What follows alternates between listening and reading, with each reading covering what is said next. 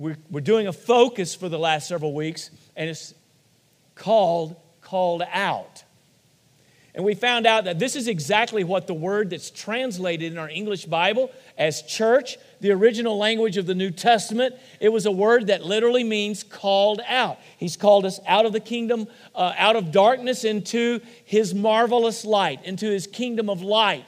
We're His called out people. This word was used to refer to those who were called out for a purpose, and we have a purpose. And would gather, we are His gathering. We're gathered together in His name. We're His assembly. But it's not just about assembling together like we are today. And we found out the early church from the earliest days, they would meet in large groups, even in Jerusalem before they were scattered. And they also met in small groups and house to house, and they were studying, and they were following the apostles' teaching. And we looked at the apostles' teaching and what was happening in the early church in Acts chapter 2. And we also looked at a couple of things Jesus said. And you remember the Great Commandment and the Great Commission? And we see these 5 things emerge as a purpose that He has for us. We saw them as they were worshiping together. And we saw them as they were ministering to one and serving. The word minister means serve, serving one another. We also know where Jesus told us that the great commandment is to love the Lord with all your heart, with all your mind, all your soul, all your strength, everything within you, worship, and then to love your neighbor as yourself, right? So we're to minister and love our neighbor. And then we saw discipleship in Acts 2, where they were continuing in the apostles' teaching. And Jesus told us in the Great Commission that we're to go into all the world and make disciples of all the nations. And in the fellowship, we see that in Acts 2 as they were sharing together. The word means to have in common. They were taking care of each other. And Jesus said that we're baptizing them in the name of the Father, the Son, and the Holy Spirit, that we're all baptized into one body. There's a fellowship there. And as He said to go, and then in Acts 2, we see that the Lord was adding to their number daily those that were being saved. We see evangelism as we're carrying the good news out. So these are things, and anything we're doing here somehow needs to be tied to one or more of these. This is our purpose, all right? So I want to keep that out there. And last week we ended with this thought as we see being part of the called out. He likens it of being in like a body. Christ is the head, and we're all members of that body. Just like your physical body has different members, every member is equally important, but they all have different functions, right? They're all a little different. But we saw that as we live as His called out people, as His church, there's some things that's going to happen. So today we want to get the right climate. Okay? A lot of talk about climate these days, but things cycle in and out. Right now, we need a little more rain in our physical climate. Been a little cool lately. Need a little more rain, need some warmer nights, get this grass growing. Going to need to be cutting some hay before long, right? But if you don't have the right climate, sometimes things don't grow like they should. So what's the climate that the Lord wants in here? In here. I just felt like saying it that way. I don't know why. What is it? There's a certain climate, and certain has to do with our attitude, something coming from inside of us, the way we think. Now, I know it's going to affect that because we're talking about Romans 12. And we think about, I can't go on in this part of Romans 12 without thinking about verses 1 and 2, where he appeals by the mercies of God that we present our physical bodies as living sacrifices, holy and acceptable to God, and that is our spiritual worship. He says, don't be conformed to the world, be transformed. How? By the renewal of your mind. He wants to do this. He wants to renew our mind. So one of the things going to happen is as we come to Him and as we give ourselves to Him, He wants to rewire our minds, renewing our mind. And honestly, now with science, they can even note changes in the brain with the neurotransmitters and different things as we change patterns of thought and habits in life. So really, He does rewire our brain as well as renewing our mind. So as this is happening, a new mindset emerges that's totally opposite than what we're born with. What I'm born with is pretty selfish. What I'm born with is pretty rebellious. What I'm born with is not great for unity. I was oftentimes that, that problem child growing up, right? And the problem with being a problem child, you become an even bigger problem adult. But, this is the philosophy we have in our world. It's, you got to get ahead, right? You step on whoever you have to step on. It's, as they say, dog eat dog, which is kind of gross, but that's what they say, right? That is, you just look out for what? Old number one. And when you talk about looking out for old number one, who are you talking about? Self. Okay, so this mentality is totally different than that. Because one of the biggest problems we have, one of our big purposes as we come together is to worship and to fellowship. Here's the thing. We all are made a little different. We're all wired a little differently just as we are. We all have different preferences. We all come from different backgrounds. We had different things we got used to growing up. Some grew up in different kinds of churches. Some grew up without any teaching of God or anything, never went to church, any of that. And some from a totally different type of tradition or religion.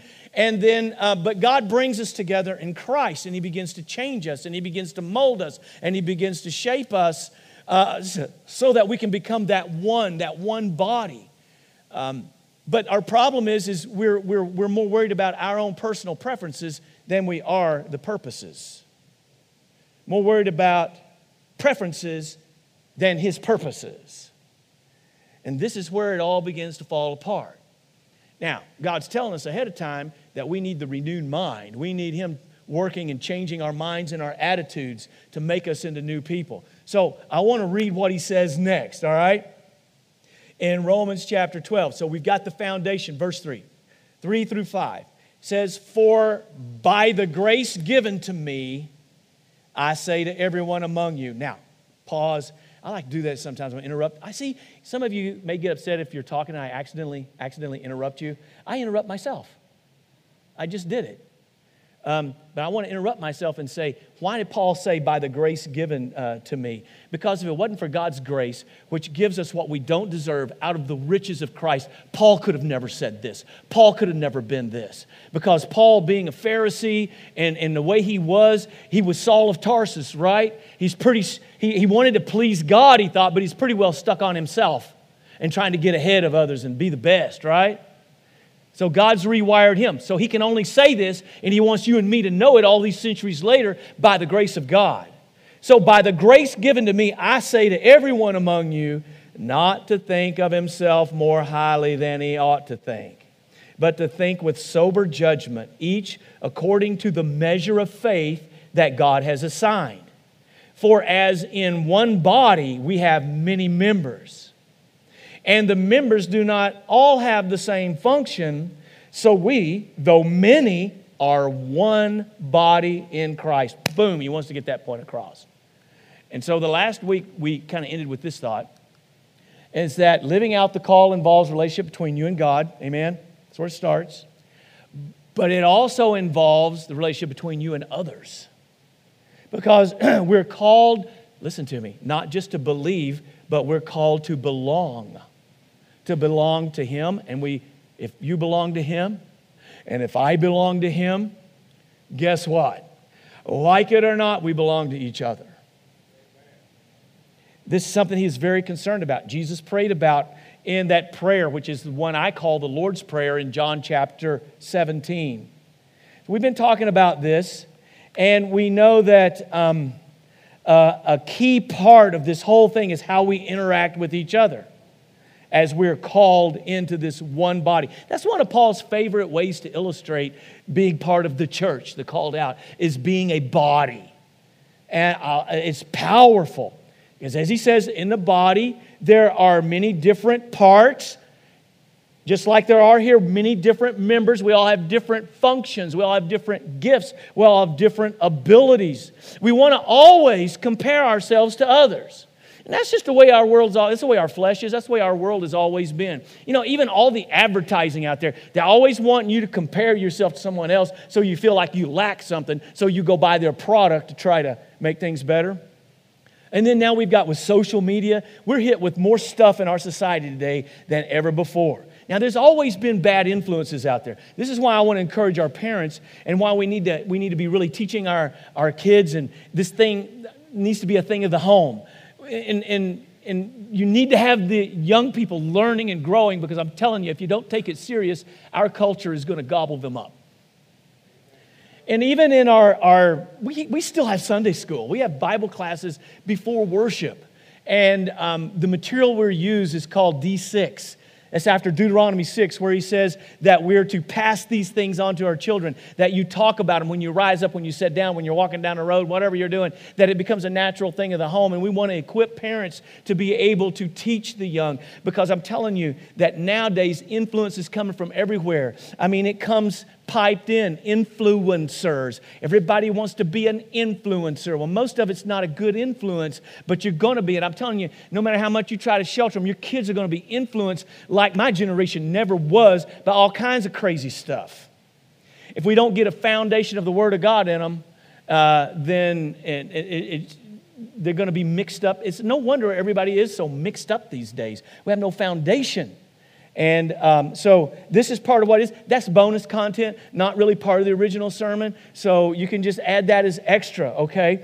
But as we're called into this, we have different functions. We have different purposes. And he wants us to grow in this.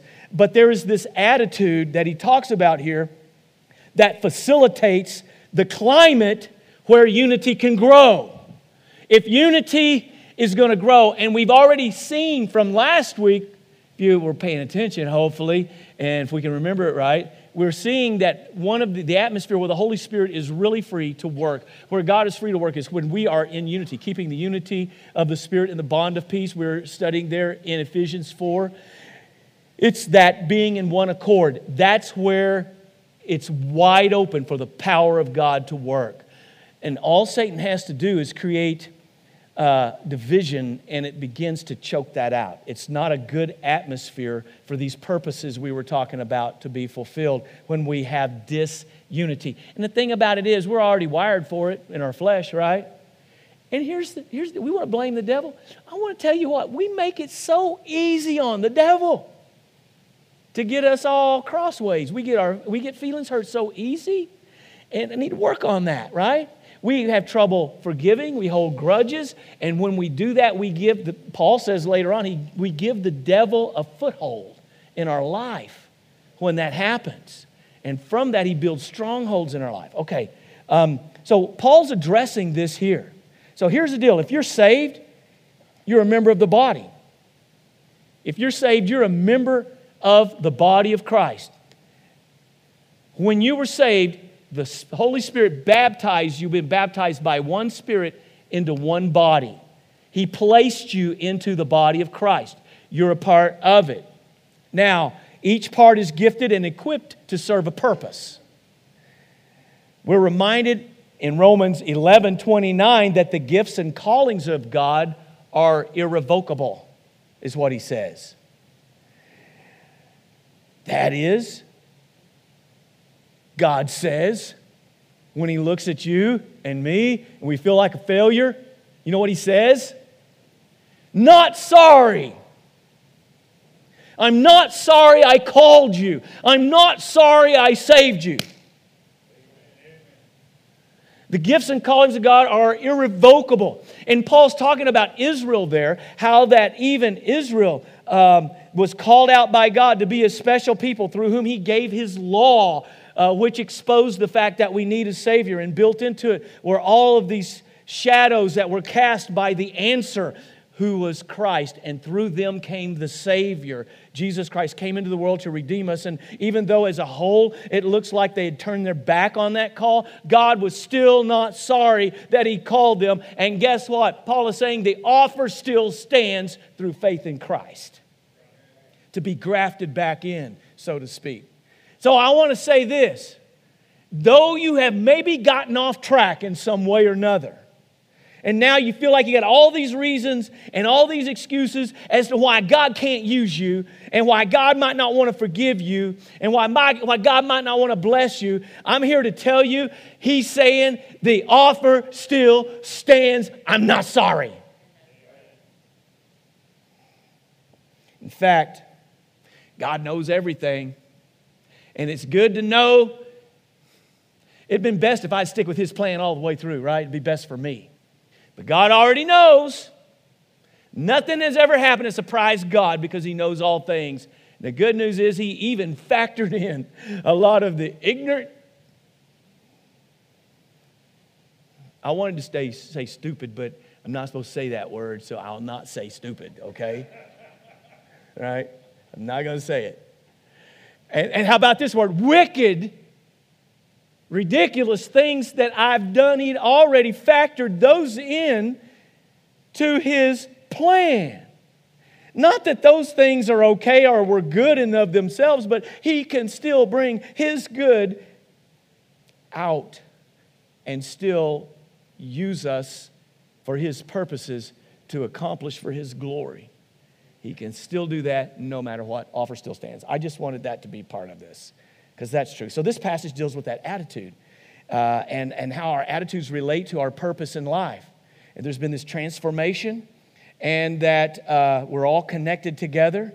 And according to this passage, we cannot be truly sacrificed to Him. Get this. This, I think, is in your notes. We cannot be truly sacrificed to Him, presenting ourselves a living sacrifice to God. That's what He said in verse 1. You can't be truly sacrificed to Him and inactive in His work. If I'm truly sacrificed, if I yield myself to Him, I am going to be active in the work that He's doing. He's going to be working in me and through me. So just, it's more than just me saying I believe in God. He wants me to fulfill a function and a purpose. And I can't be truly fruitful in His work without being genuinely devoted to Him. Right? Doesn't that make sense? I'm not going to be genuinely devoted to Him unless I am surrendered to Him. If I'm not surrendered to Him and I'm sacrificed to Him, I'm not going to be active in His work.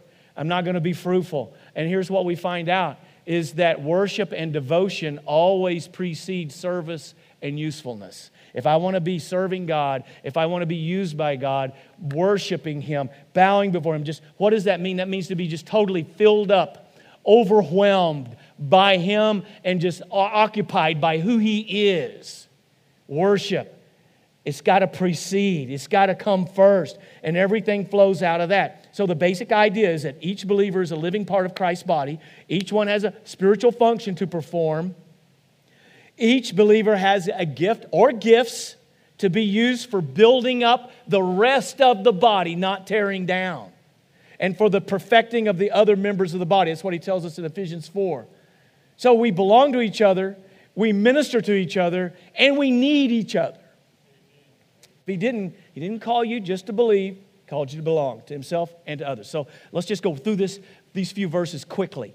So the first thing we see here is He wants to help us to get the proper perception of self. Did you see that? By the grace given to me, I say to everyone among you, verse 3, not to think of himself or herself more highly than he or she ought to think. We got to get a realization of our standing. This word came out last week. Here it comes again. It's so powerful. It's such an important component of being part of the body of Christ. It's humility.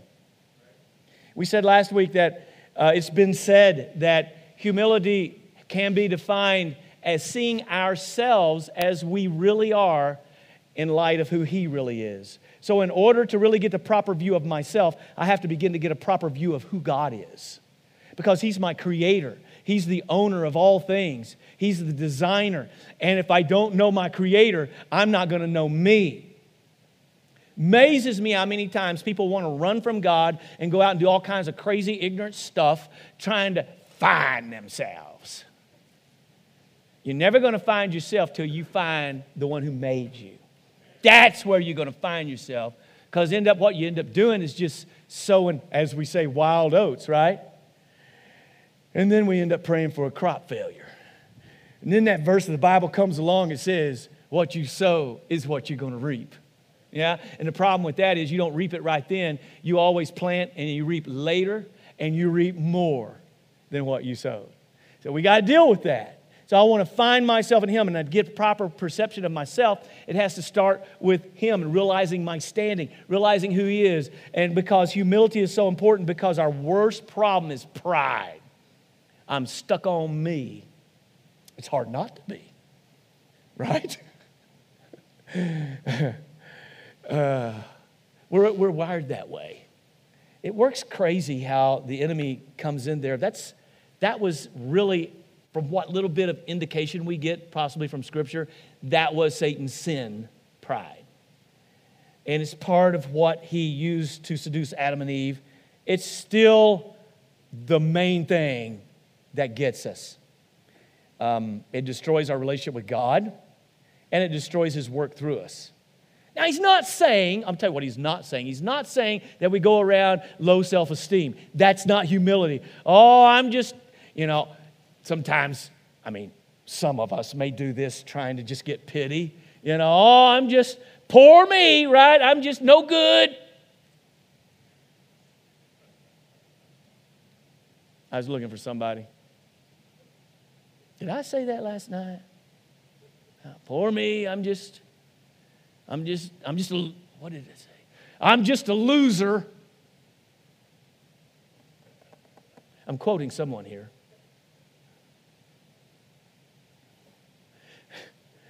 I just try to get that pity party going, The Lord's not having it. It's not that. That is not humility. That's self-pity. The other slide is, if I really have a proper view of God and who he says I am, I'm going to know I'm so valuable that he sent his son to die on the cross for me, so I am worth something. And he can turn my loser self into a winner if I'll trust him. That's what he does. So, having a proper view, I'm finding my identity in not myself and who I am. I'm not finding my identity in what I do or the results or the popularity that I may or may not have. I'm finding my identity in Christ and who he says and who he is. Amen? My identity, my significance is in him. Can't nobody take that away from me if I want that in Christ, and I find that in Christ. So, you are special. Our worth is found in him.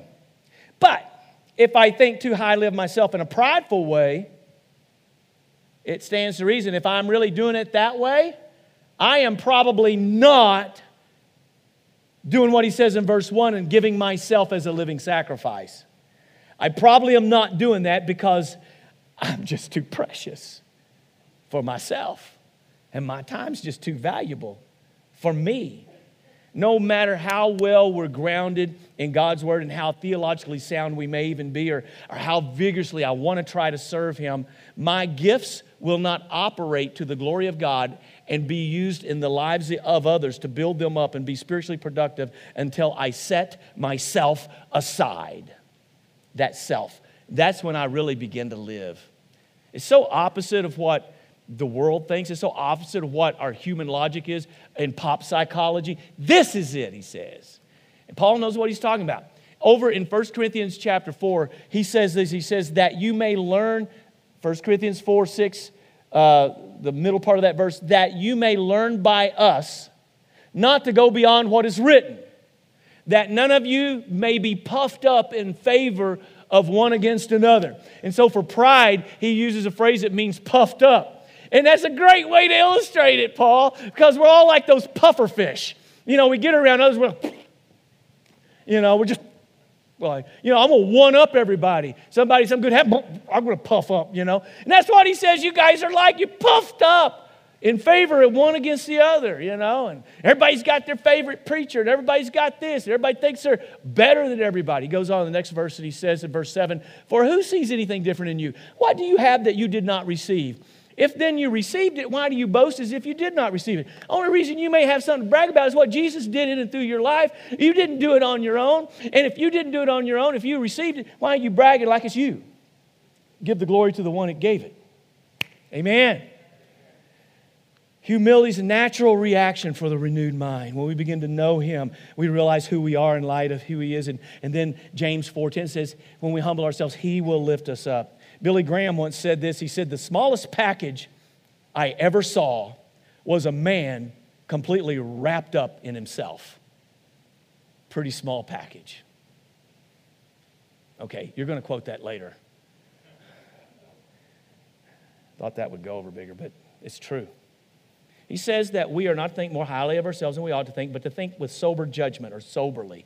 That word comes from a compound word in the original language, and it means literally it's not talking about, not being drunk or high. It's literally, the word is a compound word that means to save the mind. And so being sober has to do with sound mind and sound thinking. Obviously, this began to apply to people who are intoxicated because your mind is not sound. You don't make sound judgments, and you can't make sound decisions, and you can't think in a right way. Okay? I mean, that's the way he says you need to think about yourself, with that kind of sound mind. Paul, so basically saying, he's relating this to not thinking highly of ourselves than we should. Are you following this? Stay with me now. So basically he's saying that if you're infected with self-conceit, it's like insanity. You need sound judgment. You need to have a sound mind. You need to save the mind. Sober thinking, that's what that means. So we need to, as we said, realize our standing, humility. And then the other thing is to rely on our standard, God. That's what we're relying on, because it didn't come from us, it came from Him. Even our ability to have faith is a gift from Him. Can't take any credit for anything. I'm going to get blessing, but He gets all the credit. He gets all the glory if there's anything good comes out, because even the gift of faith, our eyes are not to be upon ourselves and what I can do or can't do, but on Him and what He wants to do. This can be a struggle, because he says there that with sober judgment, each according to the measure of faith that God has assigned. Now, he's not talking about saving faith there, that you have different amounts of saving faith. Saving faith, because this word's used a couple different ways in Scripture. That's that belief, that trust, that reliance, submission to God. So you have faith to receive His grace. You trust Jesus for your salvation and nothing else. So they had problems with that back then because they wanted to mix all kinds of other stuff with it, or mix Old Testament law with grace. No, you're trusting completely in Jesus and what He did for you on the cross and the power of His resurrection. So either you have that or you don't. You don't have like more saving faith than others. I mean, either you're saved or you're not. Saving faith or not. Okay? He's not talking about, sometimes the faith refers to the body of doctrine that we believe. That's not what he's talking about. What naturally fits here is that it is the exercise of faith, the kind and quantity of faith required to exercise your own particular gift.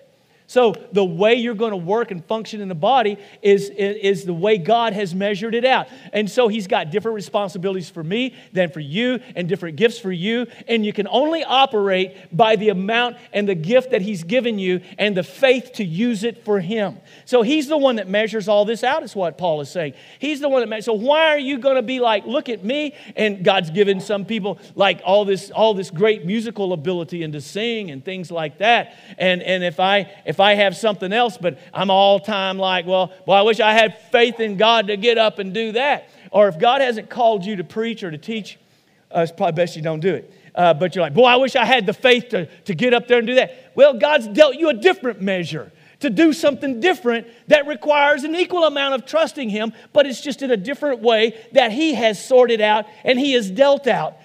Do that. He says we're not all the same. It's all different and unique. We can't even take credit for any of those gifts. His grace has given them to us. He gives the amount and the type that He desires, so it's not up to us really what we're going to have. So anything that we might have that's worth bragging about comes from God, and it's to be given back to His glory. So get over yourselves, he's saying. That's why we can't get along. That's why we can't have nice things. Me and my brothers, we'd always get into it and stuff. We'd tear stuff up at home. And Mom would always say, this is why we can't have nice things.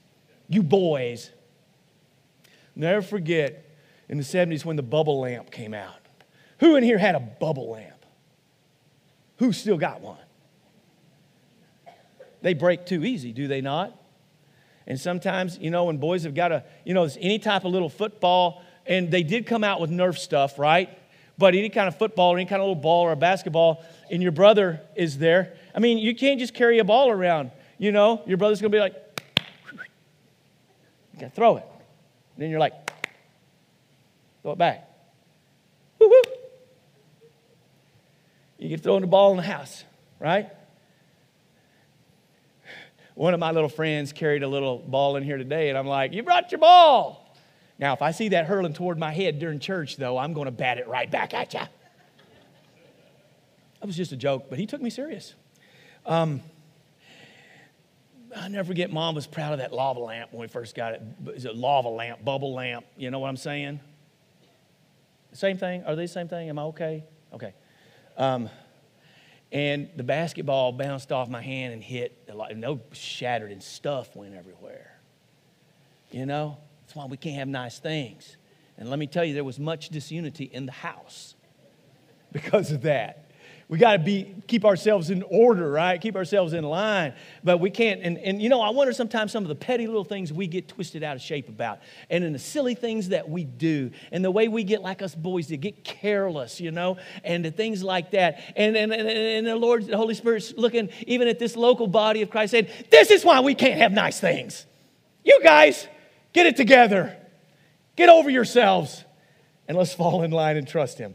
So, we find out that we have the right perception of ourselves. And then the other thing is understand our position in the Savior.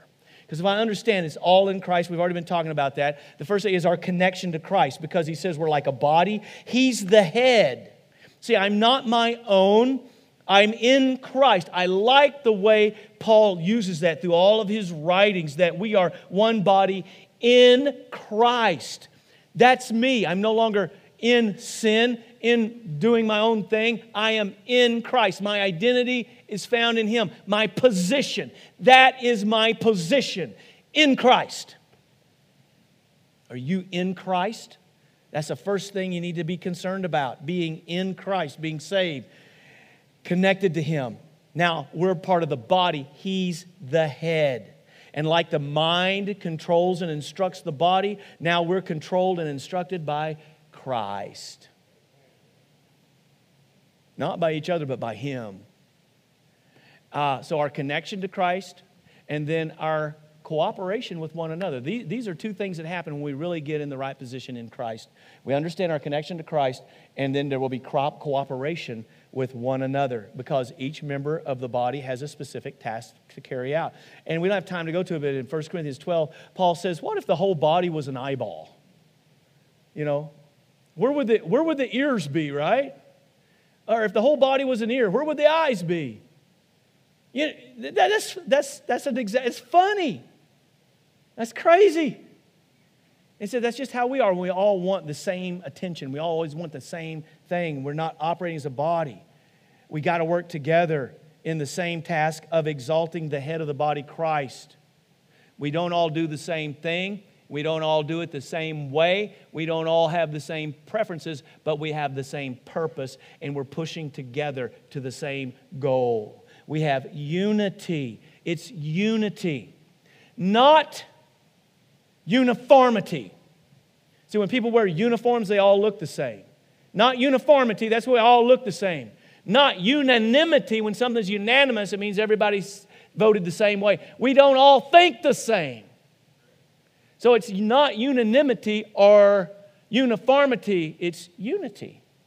That's where each one of us, different individuals, different gifts, different backgrounds, come together like a body, each part performing different functions, all in obedience to the head.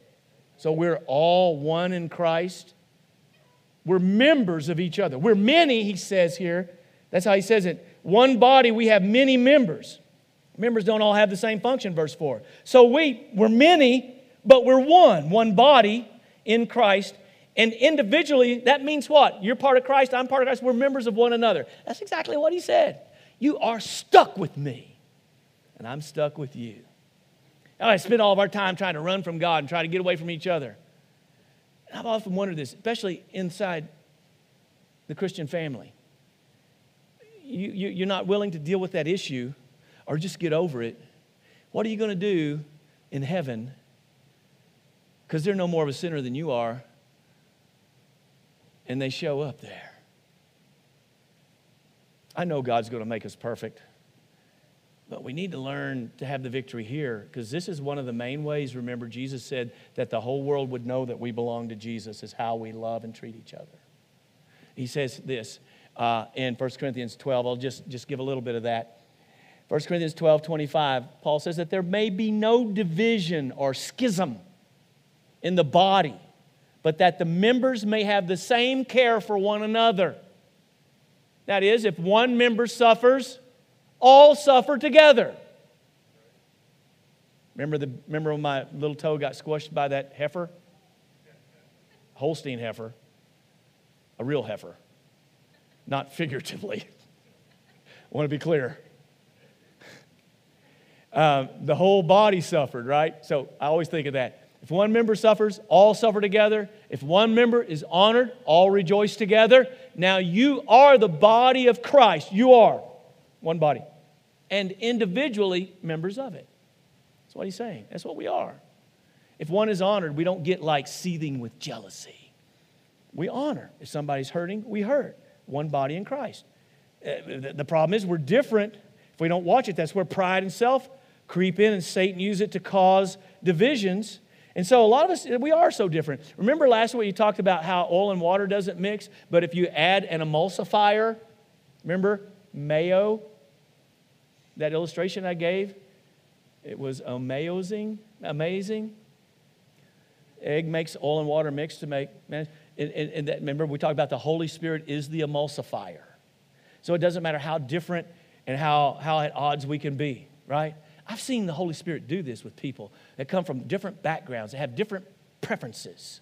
Like, guess what? Oh my goodness. Different styles of music. Really? And be able to love and worship and prefer the others ahead of themselves. Oh, and that's another thing. As new people come to Christ, we've really got to make place for them. We do. Because I see that happen a lot. In a lot of places, we're more worried about our own preferences than we are making room for new people coming in that don't know anything about our traditions or preferences or anything. If it's not biblical, if it's not spelled out in here, we can do it differently. If it's not spelled out. The message never changed. Sometimes the methods do. I've seen the Lord work. I've even seen in one family, a husband and wife, one be a Cubs fan and the other a Cardinal fan, and them still be able to be happy. We're all sad right now, I'm sorry. I'm not going to get into that. That will quench the spirit for sure. But the point is this, the Holy Spirit bridges the gap. We all have those. Hey, there's some people, Curtis, that are just different than me, right?